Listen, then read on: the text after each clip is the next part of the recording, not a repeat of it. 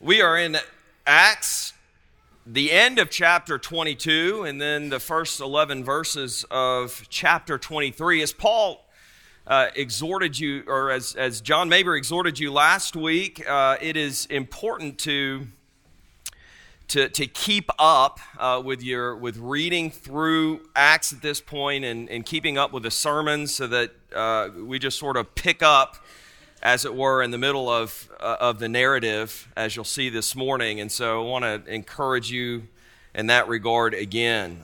We're following Paul as he makes his way to Rome at this point. Before we read God's holy word, let's ask the Lord to bless the reading and hearing of his word. Let's pray together. Lord God, help us now to turn our hearts and our attention fully to you. We pray that you would silence any voices in us but your own, that we might hear what you will speak through the power of your Holy Spirit. For you speak peace to your people through Christ our Lord. Amen. So Acts chapter 22, starting in verse 30 and continuing on through verse 11 of chapter 23. Hear the word of the Lord. It is written, "But on the next day, desiring to know the real reason why he, Paul, was being accused by the Jews, he, the Roman tribune, unbound him, Paul, and commanded the chief priests and all the council, that is the Sanhedrin, to meet. And he, the Roman tribune, brought Paul down and set him before them. And looking intently at the council, Paul said, 'Brothers, I have lived my life before God in all good conscience up to this day.' And the high priest, Ananias, commanded those who stood by him to strike him on the mouth. Then Paul said to him, 'God is going to strike you, you whitewashed wall. Are you sitting to judge me according to the law? And yet contrary to the law, you order me to be struck?' Those who stood by said, 'Would you revile God's high priest?' And Paul said, 'I did not know, brothers, that he was the high priest. For it is written, you shall not speak evil of a ruler of your people.'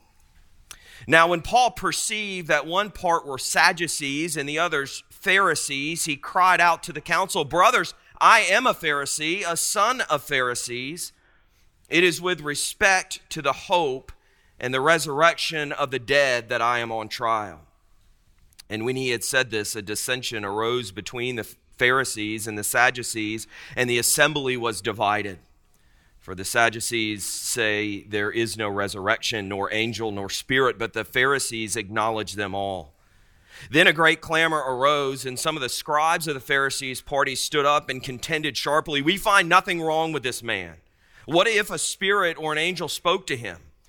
And when the dissension became violent, the tribune, afraid that Paul would be torn to pieces by them, commanded the soldiers to go down and take him away from among them by force and bring him into the barracks. The following night, the Lord stood by him, Paul, and said, 'Take courage, for as you have testified to the facts about me in Jerusalem, so you must testify also in Rome. To the King of the ages, immortal, invisible, the only God, be honor and glory forever and ever. Amen.'" In Matthew 10, Jesus is recorded sending his disciples out as missionaries, saying to them, "Behold, I am sending you out as sheep in the midst of wolves." How do you like that as a word of encouragement? There is an acknowledgement here that the followers of Jesus are sent out into a very dark and depraved world, a world wrought with dangers, a world in which they would be vulnerable. And Jesus went on to warn his followers, "Beware of men, for they will deliver you over to courts and flog you in their synagogues, and you will be dragged before governors and kings for my sake to bear witness before them and the Gentiles." Jesus, who was apparently completely unconcerned with marketing techniques, told his followers that they could expect to be treated as he was treated.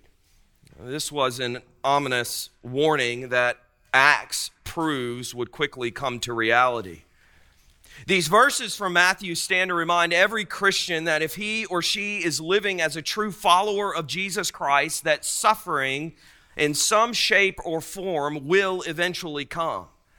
Now, it is possible to be so comfortable with the world and to accommodate ourselves to it to such a degree that we will face little to no difficulty. But for anyone who truly commits himself or herself to following Jesus Christ, trouble awaits from a world that is opposed to who God has revealed himself to be in his word and in his perfect revelation in Jesus Christ. If we do truly concern ourselves with God's kingdom, if we seek to live as faithful citizens of it and seek to live in obedience to God's word and to Jesus Christ, then we can anticipate discovering the reality of Jesus' words for ourselves. There will be confrontation and conflict. So as a great J.C. Ryle commented, the truths contained in these verses should be pondered by all who try to do good in the world. To the selfish man who cares for nothing but his own ease or comfort, there may seem to be little in them. But to the minister of the gospel and to everyone who seeks to save souls, these verses ought to be full of interest. But as we concern ourselves with these words, we shouldn't miss that tucked in between this sending and this warning is this command from Jesus. Be wise as serpents and innocent as doves. Be wise as serpents and innocent as doves. Well, that is quite a pairing, isn't it? A dove is a symbol of peace, of good tidings. But the image we have in Scripture of a serpent is typically not considered to be something that we should imitate. It is of a cunningly shrewd creature, a crafty creature. But in balancing the serpent with the dove, Jesus is saying that even as his followers would be vulnerable, they didn't have to be senselessly vulnerable. Jesus is telling them here that it is possible to be shrewd, but not sinful. It's possible to be cunning without a destructive hatefulness in our hearts. It's possible to be like a serpent without the malice, without carrying poison under our tongue. Well, what might this look like, we might wonder. And this is why J.C. Ryle states that there are few of our Lord's instructions which it is so difficult to use rightly as this one, to be as wise as serpents and as innocent as doves. Ryle goes on to explain the difficulty. There is a line marked out for us between two extremes, a line that requires great judgment to define. To avoid persecution by holding our tongues and keeping our religion entirely to ourselves is one extreme. We are not to err in that direction. To court persecution and thrust our religion upon everyone we meet without regard to time, place, or circumstances is another extreme. In this direction also we are warned not to err any more than the other. So how do we know what to do? How do we live in between these two ditches, especially in a world that can be so hostile to God's truth? Well, we must ask God for wisdom. We don't want to act in cowardice. We don't want to act in a way to have an attitude that it's no use in trying to proclaim the gospel to certain people. We should be eager and bold to speak and live the gospel. But we also don't want to live with a zealousness that is beyond biblical instruction and would create needless offense and opposition. What we should want to know is when and how to stand our ground and when and how to hold our tongue. We should want to know when it is proper to endure suffering for the sake of the gospel and when it is acceptable to flee from persecution. The good news is that God has revealed to us wisdom for these sorts of circumstances through the testimony of Scripture. And here we have a passage in Acts that not only affirms what Jesus spoke to his followers about giving delivered over to the courts and dragged before governing authorities, but it's also providing for us here a faithful witness about how to be as wise as serpents and as innocent as doves. Paul here in Acts 23 is Exhibit A. Now, we know from last week that Paul had been in Roman custody, although the Roman tribune had been unable to determine a charge against Paul to continue to hold him. There had been no definite charge when Paul had been arrested in the temple in the middle of being beaten. And so the tribune had decided that he could figure it out by flogging Paul to get Paul to reveal the information himself, but that idea was quickly dismissed when it was realized that Paul was a Roman citizen, so it was illegal to flog Paul. So running out of options, the tribune decided that he would try another avenue, calling together the Sanhedrin to try Paul in hopes of getting a clear accusation against him. So Paul here is brought before the council, and Luke records that Paul was the first to speak. Now, his opening words, a statement that he had lived his life before God in all good conscience, it might appear to us as being rather innocuous. It might simply appear that he was claiming innocence. He was entering a not guilty plea before the court, if you will. But that wasn't at all what was going on. Paul, in claiming to have lived his life with a clear conscience, was making a claim to have been faithful to God in his conduct in every respect. Now, I don't think we need to get into how Paul could honestly say this, considering the reality that he had been active himself in persecuting Christians earlier in his life. But what Paul was really speaking to here in this moment had specifically to do with his Christian faith. And if Paul's life as a Christian had left him blameless before God, if Paul had been faithful to God by seeking to obey Jesus Christ, then those on the council who did not share in Paul's conviction that Jesus Christ was Lord, who did not worship and serve Christ, were not blameless. This was a provocation that amounted to blasphemy, which is why Ananias, the high priest, who was already prone to violence, responded by having Paul punched in the mouth. Now, there are many differing views about what happened next. And there are no few commentators who, in my humble opinion, are quick to say that Paul responded in sinful anger to Ananias. It seems that there are many who are bothered by what appears to be a very sharp response by Paul.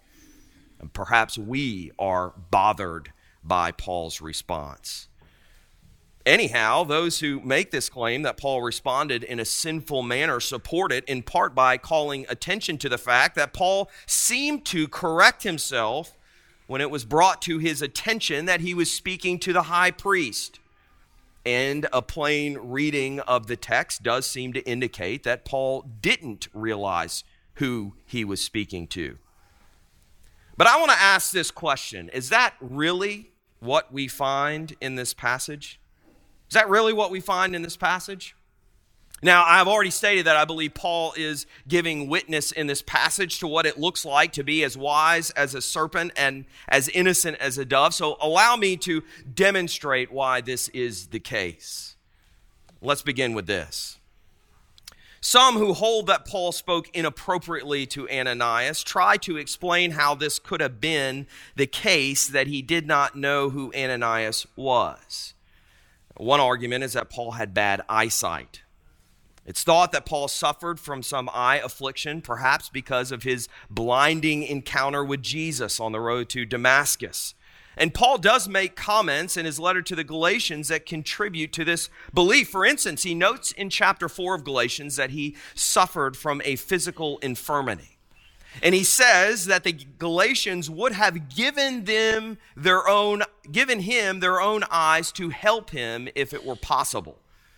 And later in the letter, he points out the big letters that he used to write his letters. Perhaps because he couldn't see to write small letters. Therefore, perhaps Paul just couldn't see who was before him. And in a moment of weakness, he lashed out in anger. Another argument is that Paul had not been in Jerusalem in some time. So he would have never seen Ananias. How would he know who he was looking at, even if he could see properly? An eye affliction and a lack of personal knowledge of the members of the Sanhedrin are both fair considerations. Neither of these would have justified his supposed sin, but would explain why he seemingly acted with such indiscretion. But let's look at the details that Luke gives us. Chapter 23, verse 1. And looking intently at the council. The first thing we are told is that Paul fixed his eyes on them. He stared them down, which seems to indicate that he could see them well enough and was sizing them up. Second, I want us to make a few assumptions. First, I'm going to assume that the tribune had told Paul where he was taking him. Second, I'm going to assume that Paul would have known, even if the tribune didn't say anything to him, the council in Jerusalem, which would have been responsible for judging his case. Third, I am going to assume that Paul would have known who presided over that council, the Sanhedrin. Fourth, I'm going to assume that even if the high priest wasn't the one presiding over the Sanhedrin, which would have been very unusual, that Paul was still aware that he was speaking to someone in authority. If it was the high priest, though, and he was dressed as the high priest, Paul would not have just been able to see him. He would have been able to hear him as well, since the high priest's ephod had bells attached to the hem. It would have been unmistakable. Regardless, I think that there is very, very good reason to believe Paul did know who he was speaking to and spoke intentionally. Moreover, I think that we should look closely at what Paul said here in response to being struck. He called out Ananias for his hypocrisy, calling him a whitewashed wall. Paul pointed out that in striking him without any verdict being given, without deliberation even having taken place, that Ananias was thus rendering judgment. And this was not in accordance with the Jewish law. It was Ananias then who had broken the law, not Paul. And consider this. Where does the phrase whitewashed wall come from? It comes from the prophet Ezekiel. Concerning false prophets, God speaks through Ezekiel, saying that those who are speaking peace when there is no peace are like those who would paint whitewash on a decayed and crumbling wall, a wall bound to be destroyed by the next storm. And the Lord states, and I will break down the wall that you have smeared with whitewash and bring it down to the ground so that its foundation will be laid bare. When it falls, you shall perish in the midst of it, and you shall know that I am the Lord. Thus will I spend my wrath upon the wall and upon those who have smeared it with whitewash, and I will say to you, the wall is no more, nor those who smeared it. Well, paint will make almost anything look better, right? It can cover up the internal decay and rot, but eventually the rot is exposed. And Paul here is exposing the rot, calling Ananias a hypocrite. There was Ananias. Can you picture him? Standing before Paul in his role as the high priest, perhaps even dressed in his vestments. And he stood there as the one who represented God to his people. Dressed as the one whose role it was to intercede before God for his people. Ananias was pretending to be something that he really wasn't. He had no intention to act justly. He had no intention to uphold God's law out of his love for God. He had no intention to earnestly seek the things of God. And Paul was having none of it, and stood with bold defiance against the one who had proven himself to be in defiance to God.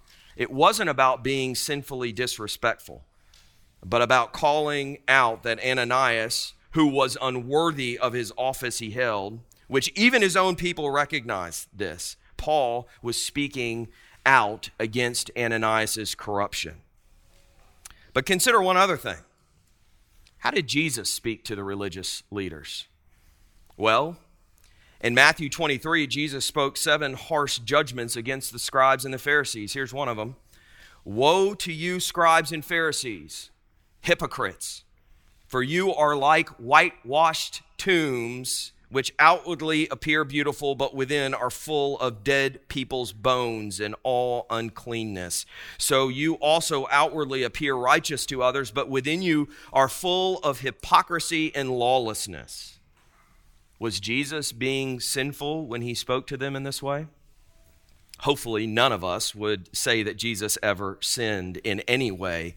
But perhaps Jesus wasn't always as meek and mild as he is often portrayed. But then how do we explain Paul's response to the council questioning his reviling of the high priest? Was Paul lying that he did not know that it was the high priest? And what do we make of his quoting the law concerning respecting those in positions of authority? Well, again, we can take it quite literally to mean that Paul really didn't know that he was speaking to the high priest. But as I have already argued, this doesn't make much sense, for at the very least, Paul knew he was speaking to someone in authority. What makes better sense here is that Paul was speaking with bitter irony. That what he was really saying was that it was hard to recognize the high priest when his conduct was not in accordance with his office. In other words, what Paul meant was, I did not think that a man who could give such an unlawful order could be the high priest. Paul then quoted the law to acknowledge that one isn't to speak evil against a ruler, but was Paul really speaking evil against the high priest? Was he saying something false against him? Well, not at all. Paul had plenty of respect for the office of high priest and any other governing official, but that did not mean that he had to lay himself down before one who was abusing his power in defiance against God. And Ananias was well known to be one of the worst high priests. He was a greedy and violent man, as recorded by the Jewish historian Josephus. And by the way, Ananias was killed at the hands of his own people a few years later, fulfilling what Paul said. So do we see something different from Paul here? Paul was usually very patient. He was usually very compassionate, very gentle with people. He usually displayed a profound willingness to suffer in order that people might be exposed to the gospel. Paul endured much abuse at the hands of lost sinners to whom he was attempting to minister. We've just seen that in the previous chapters. But those qualities of patience and gentleness are not seen here. We should remember, though, that Jesus, too, even as he had great patience and compassion on the vast majority of lost sinners, was harsh with the religious leaders. And it was because they were abusing their positions that were meant to shepherd the people of God, that were meant to feed God's people, protect them from error. Instead, they led them astray and brought on them disaster. Jesus would not tolerate it, and it turns out that neither would Paul. It would be odd then to call Paul's actions sinful when he was actually following in the way of Jesus. And as Paul sits back at the barracks that evening, perhaps discouraged by how this all has played out, Jesus appears to him and encourages him, urging him to take courage, telling him that he has given faithful witness in Jerusalem and would be used to do the same in Rome. This is not chastisement from the Lord for sinful behavior. It was encouragement from the Lord in light of Paul using wisdom and boldness. And what Paul recognized here was that there was very little chance that he would get a fair trial before this Jewish court. It was a kangaroo court. Paul knew it. And he was not timid to speak the reality of that moment and bring it to light for all to plainly see. The Sanhedrin was making a mockery of God's law. And Paul simply pointed it out. At this point, Paul was not positioned to be given a fair shake anyhow. But notice what happens next. Paul was not finished. In fact, he was just getting going and had only set the stage for his next act of cunning shrewdness. Recognizing that he was in the midst of both Sadducees and Pharisees, Paul now appealed to the Pharisees, identifying himself with them as a Pharisee. Then he proceeded to pull the pen out of the theological hand grenade and toss it into the council. What was this hand grenade? It was the issue of the resurrection, which, as Luke notes here for us, the Sadducees denied. Beloved, do you see what Paul has done? This is the wisdom of a serpent and the innocence of a dove. Paul saw this as an opportunity to turn the tables on the Sanhedrin, taking the target off of himself and creating division among them. A house divided easily falls. But that wasn't the only thing Paul was after. It wasn't even the most important thing that he was after. Paul isn't simply trying to avoid persecution by collapsing the court. You see, Paul had been arrested. Paul had been beaten under the pretense of bringing a Gentile into the courts of the temple. But that wasn't the real issue. It wasn't even true. And the charge against Paul hadn't even come up yet. So Paul went ahead and pointed out what the real issue was. The real issue was the resurrection. Paul wanted to raise the issue of whether it was possible that Jesus had indeed risen from the dead. This is what the Christians had been proclaiming. It was the resurrection of Jesus from the dead that vindicated Jesus' ministry and affirmed that he was indeed the Messiah. Not only this, the resurrection is at the heart of the Christian gospel.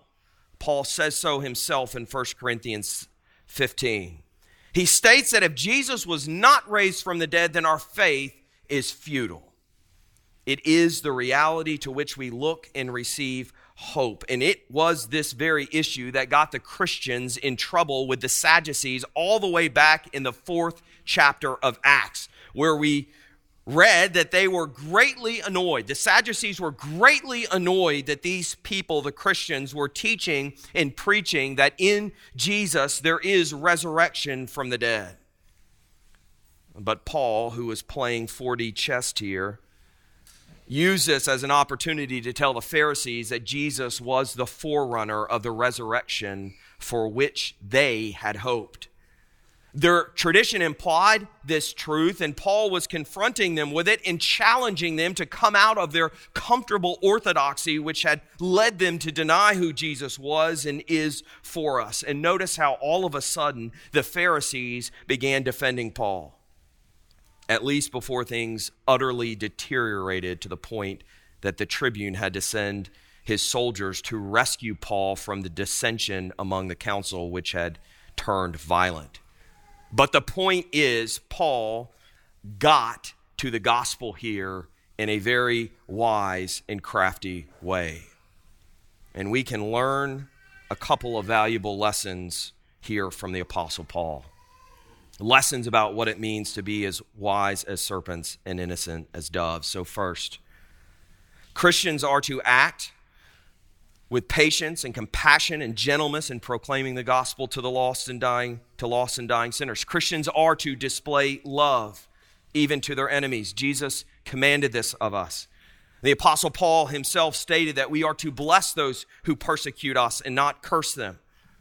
Christians are to be willing to suffer for the sake of the gospel and are to count it a joy when they are persecuted for the sake of Jesus. But, dearly beloved, that doesn't mean that Christianity is a religion of passive quietism. Christians can be both willing to endure suffering and vocal in their opposition to their mistreatment. We don't go looking for it, But there are times when we need to let our voices be heard, and we need to hold no punches.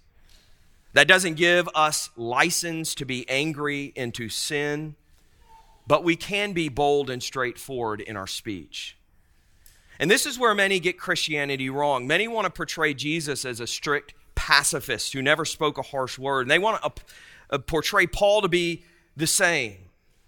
And they want to conclude that any Christian who doesn't quietly endure suffering isn't acting in a Christian manner. We need to understand that this is just not the case.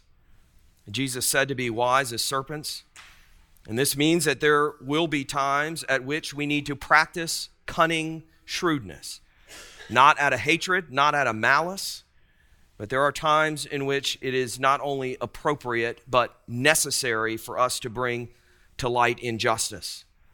There are moments when we should speak truth to those in positions of power. There are occasions when we should proclaim the warning of God's coming judgment to those who are acting in open defiance against God and His truth. And it is entirely appropriate for Christians to defend themselves in this way. Christians are allowed to make an appeal to the law, as we saw Paul do also last Sunday, and to call out those who are in positions of authority who are acting hypocritically. The day is coming, brothers and sisters, and is already here when believers will have charges brought against them, charges of hate crimes, charges of discrimination, because we do not follow the world in its death spiral of sin, which rejects the created order, which not only rejects spiritual realities, but even rejects obvious biological realities in an effort to live apart from God. We will be brought to court. Christian businesses will be threatened. A Christian's right to freely practice religion and the right to free speech will be threatened. We have already seen these things. And what Paul demonstrates for us here is that Christians do not have to lay down and take the abuse. Christians can stand their ground. They can appeal to their rights under the law. And what we find here is that Paul is willing to suffer abuse for the sake of the gospel and also willing to make an appeal to his rights. And we can do the same. And we mustn't feel guilty for this. We mustn't feel as though we have failed Christ somehow when we speak boldly and straightforwardly. Secondly, we need to understand that too often we are allowing the world to control the conversation, which means we are often doing nothing more than talking about moral issues. This is much of the content of the church's debate with the secular world. We inevitably end up discussing issues like abortion and homosexuality, and we end up playing defense for our values. I'm in no way saying that it's a bad thing to take a stand for these Christian values, but here's the reality. The deeper issue is that the world denies spiritual things. It denies that there is anything beyond the material world, at least anything objective. And this is why we see a lot of the moral decay in our culture. So we need to push beyond the material and the moral, and we need to get to the underlying spiritual issues. This is the cleverness of what Paul did in shifting the conversation. We need to be able to do the same thing. We need to be able to get beyond the presenting issue and ask the deeper questions. Push to acknowledge the foundational principles. Challenge people to question their own underlying assumptions. And we can find points at which we can connect with people. For instance, people seem to be very concerned with justice. Jacob talked about that this morning in Sunday school. Racial justice, environmental justice, justice for groups that have been deemed to be oppressed and discriminated against. Brothers and sisters, justice isn't a bad thing. God is a God of justice. This is something that we can connect with people on because we should be concerned for justice too as God's people. But here's the big question. Whose justice? Whose justice? What is the basis for justice? Is it just our subjective ideas, or is there some higher authority to whom we are accountable and from whom is a foundation for moral action? And you see, we can pretty quickly move from justice to God. So I pray that we would use wisdom in situations like this, and that we would, in fact, get to the gospel. The world is dying to hear it. Let's be eager to share it and bold in our proclamation. Let's learn from Paul here how to be wise as serpents and innocent as doves. Let's pray together.